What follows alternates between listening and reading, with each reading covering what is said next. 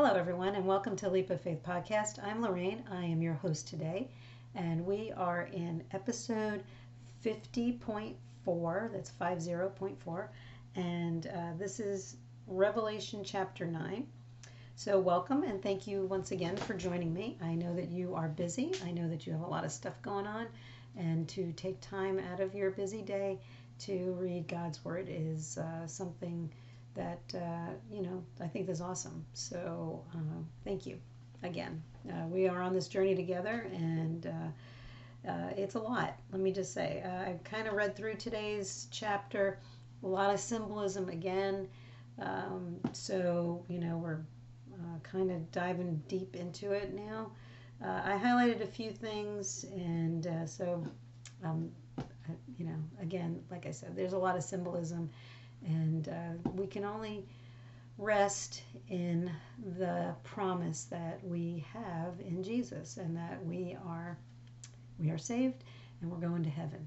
So we're going to bypass all of this stuff that is coming onto the world. So I'm going to just go ahead and dive in, and we're going to pray first, like we always do, and then we'll start reading and we'll talk about it. And I'm going to share something with you. Actually, I'm going to wait till Friday. So, spoiler for Friday, I'm going to share something with you on Friday that I found very interesting from a friend of mine. So, I'll just remind myself to tell you when we're talking with Jeremiah and doing that episode. So, all right, well, let's pray. Heavenly Father, we thank you for bringing us together yet another day to read in your word and to absorb whatever it is that you want us to understand, and to become closer to you, Lord. We thank you for this opportunity. We thank you for always blessing us and taking care of us and providing for us. We're just thankful that you want to do that, because you love us so much that you want to do that for us. And we love you. We love you. We exalt you, and we are thankful in every way. We are most thankful for the gift of your Son, Jesus, and his sacrifice on the cross. We thank you for his blood that he shed for all of our sins. And so, Lord, we never take that for granted. We're not worthy. We don't deserve it, but yet you gave it to us. I am thankful for those who are out there who are listening. I pray that you will continue to grow this ministry and send more so that they can hear the word of God out there into the world. And Lord, I thank you for our families. And Lord, I ask for blessings and guidance and protection over our children, our husbands, our wives, whoever's out there. Lord, we just, there's ever a time that we are being under attack by the enemy. This is it. And Lord, we ask for a hedge of protection from the enemy, Lord. Guide and direct the hearts of our children and our husbands and wives, Lord. Just protect us and direct us in all that we do, all that we say. It's tough out there, but we are confident in your promises. So, Lord, take us where you want us to go. Let us meet the people you want us to meet. Let us say the words you want us to say, and keep us out of your way. We invite you into this time in your word. We ask you to anoint it in Jesus' name. Amen. Okay, let's start reading chapter 9 of Revelation. The fifth trumpet brings the first terror. Then the fifth angel blew his trumpet, and I saw a star that had fallen to earth from the sky.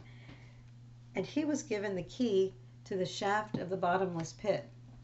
When he opened it, smoke poured out as though from a huge furnace, and the sunlight and air turned dark from the smoke.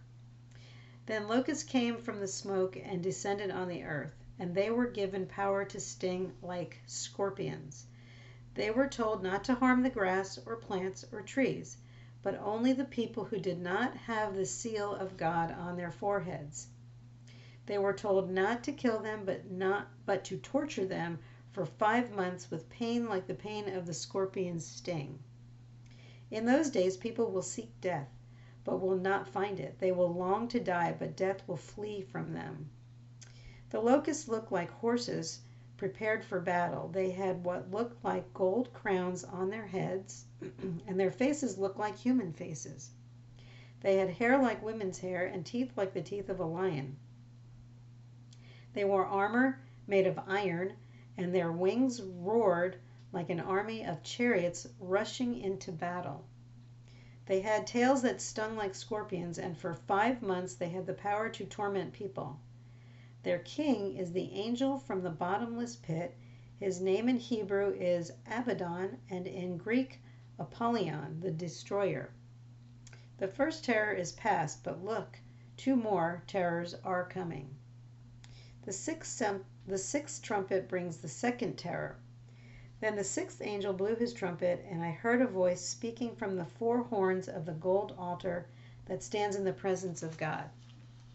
And the voice said to the 6th angel who held the trumpet, "Release the 4 angels who are bound at the great Euphrates River." Then the 4 angels who had been prepared for this hour and day and month and year were turned loose to kill 1/3 of all the people on earth. I heard the size of their army, which was 200 million mounted troops. And in my vision I saw the horses and the riders sitting on them. The riders wore armor that was fiery red and dark blue and yellow. The horses had heads like lions, and fire and smoke and burning sulfur billowed from their mouths.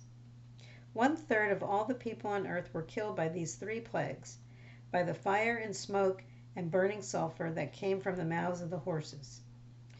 Their power was in their mouths and in their tails, for their tails had heads like snakes, with the power to injure people. But the people who did not die in these plagues still refused to repent of their evil deeds and turn to God.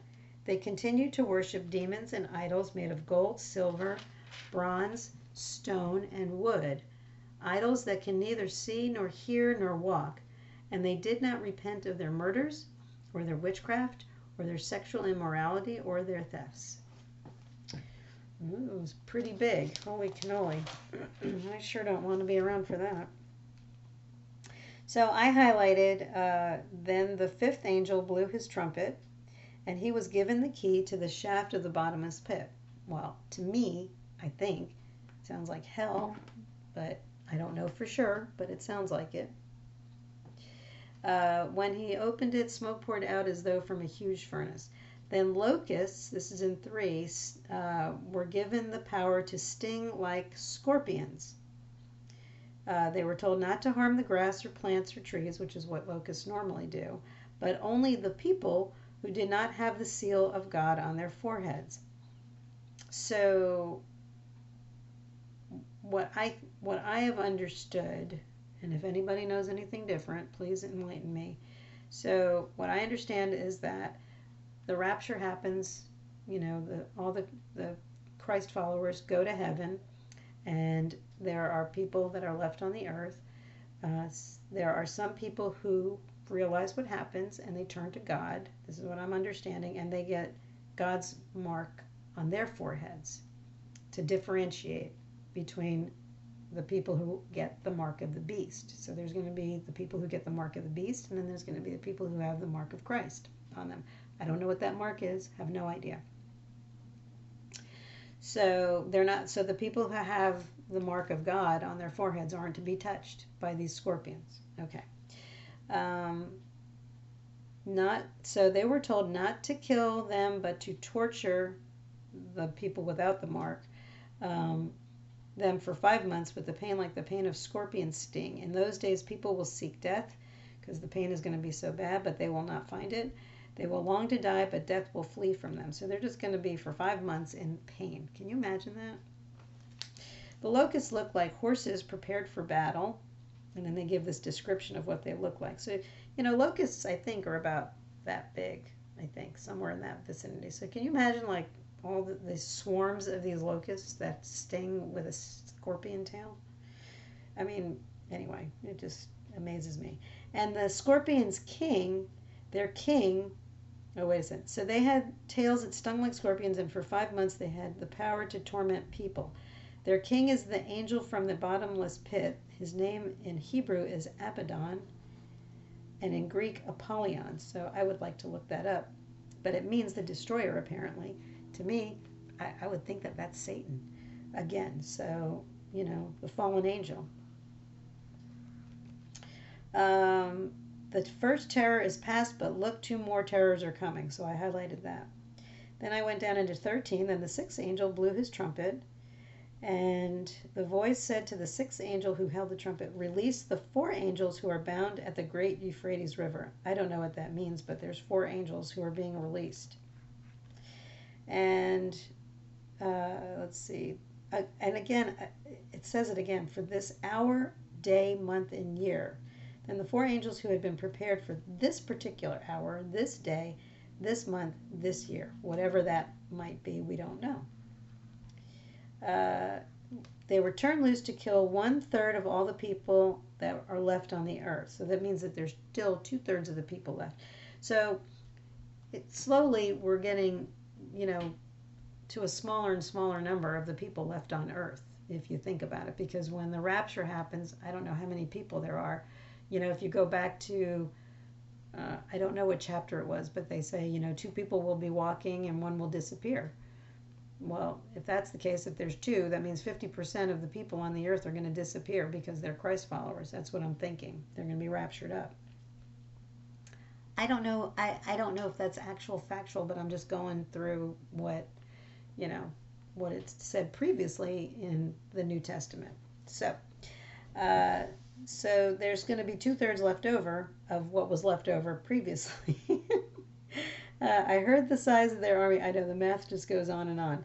I heard the size of their army, which was 200 million mounted troops. In my vision, I saw the horses and the riders sitting on them.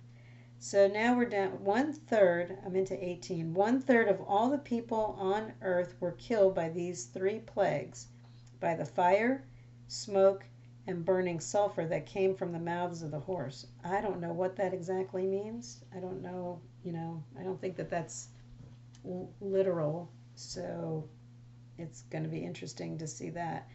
Their power was in their mouths and in their tails, and their tails had heads like snakes. I mean, can you imagine a horse that has a tail that has heads like snakes on it? It's like, what's her name? Medusa? Is that her name? The Greek goddess that's got the heads on her snake? The one that you look at her and you turn to stone? Okay, then down into 20. But the people who did not die in these plagues still refused to repent of their evil deeds and turn to God. They're still refusing it. They're seeing all this stuff happening, but yet they're still going to refuse to repent. I don't get that. They continue to worship demons, idols made of gold, silver, bronze, stone, and wood, idols that can neither see nor hear nor walk. Idols don't have to be something that's actual physical. You can have other idols. You can, anything that distracts you from God is an idol. It could be your cell phone, it could be your computer, it could be, anything, it could be, maybe, it could be knitting. I don't know. I mean, knitting seems to be pretty, mundane, but if it's taking you away from God, I don't know. It could be anything, though. And they did not, I'm not saying that knitting is an idol. It's whatever takes you away from God, takes your eyes off of Him. And they did not repent of their murders or their witchcraft or their sexual immorality or their theft. So they're still continuing to do whatever it is that's completely ungodly. So that was big. So that's it for today. We will continue to do Revelation tomorrow. It'll be episode 50.5. That'll be Thursday. And then Friday, we will be with Jeremiah. So, yay. So we're at that moment. If you, I always give you this opportunity. If you haven't made a choice for Jesus, if you haven't turned your eyes on Him and accepted Him as your Lord and Savior and Lord of your life, I will lead you in this prayer. It's a prayer of asking for forgiveness, basically, admitting that you're a sinner and asking God to forgive you.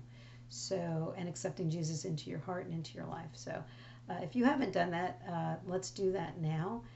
This is between you and God. It's got nothing to do with me. I'm just leading the prayer. So let's pray. Heavenly Father, today I put my trust in you. I am not perfect and know that I have sinned against you. Please forgive me. I thank you for the sacrifice of your one and only Son, Jesus Christ, on the cross and the blood that he shed. It's his blood that covers all of my sins, past, present, and future. On this day, I accept him as my Lord and Savior. I accept him into my heart, into my life, and will live my life for him. Thank you for my salvation in Jesus' name. Amen. If you said that prayer for the first time, congratulations and welcome into the kingdom of heaven and into the adopted family of Jesus. You are now a brother or sister in Christ. So celebrate, tell somebody, tell the person who's been praying you or several people if there are more than one people praying for you. Persons, people. And then find a church, find a pastor, somebody who can help you to the next stage in your new Christian life. So I say mark it in your Bible, chapter 9 of Revelation, that today was your new birthday in Christ. And start living for Jesus is all I can say, because your life will never be the same, ever. So that's it for today. Thank you so much for joining me. I don't know what time it is that you are watching or listening, morning, noon, or night. I have no idea, but I'm grateful that you have been here. And I pray blessings over you as you go throughout your day or your evening, whatever it is. And I will see you tomorrow. God bless you.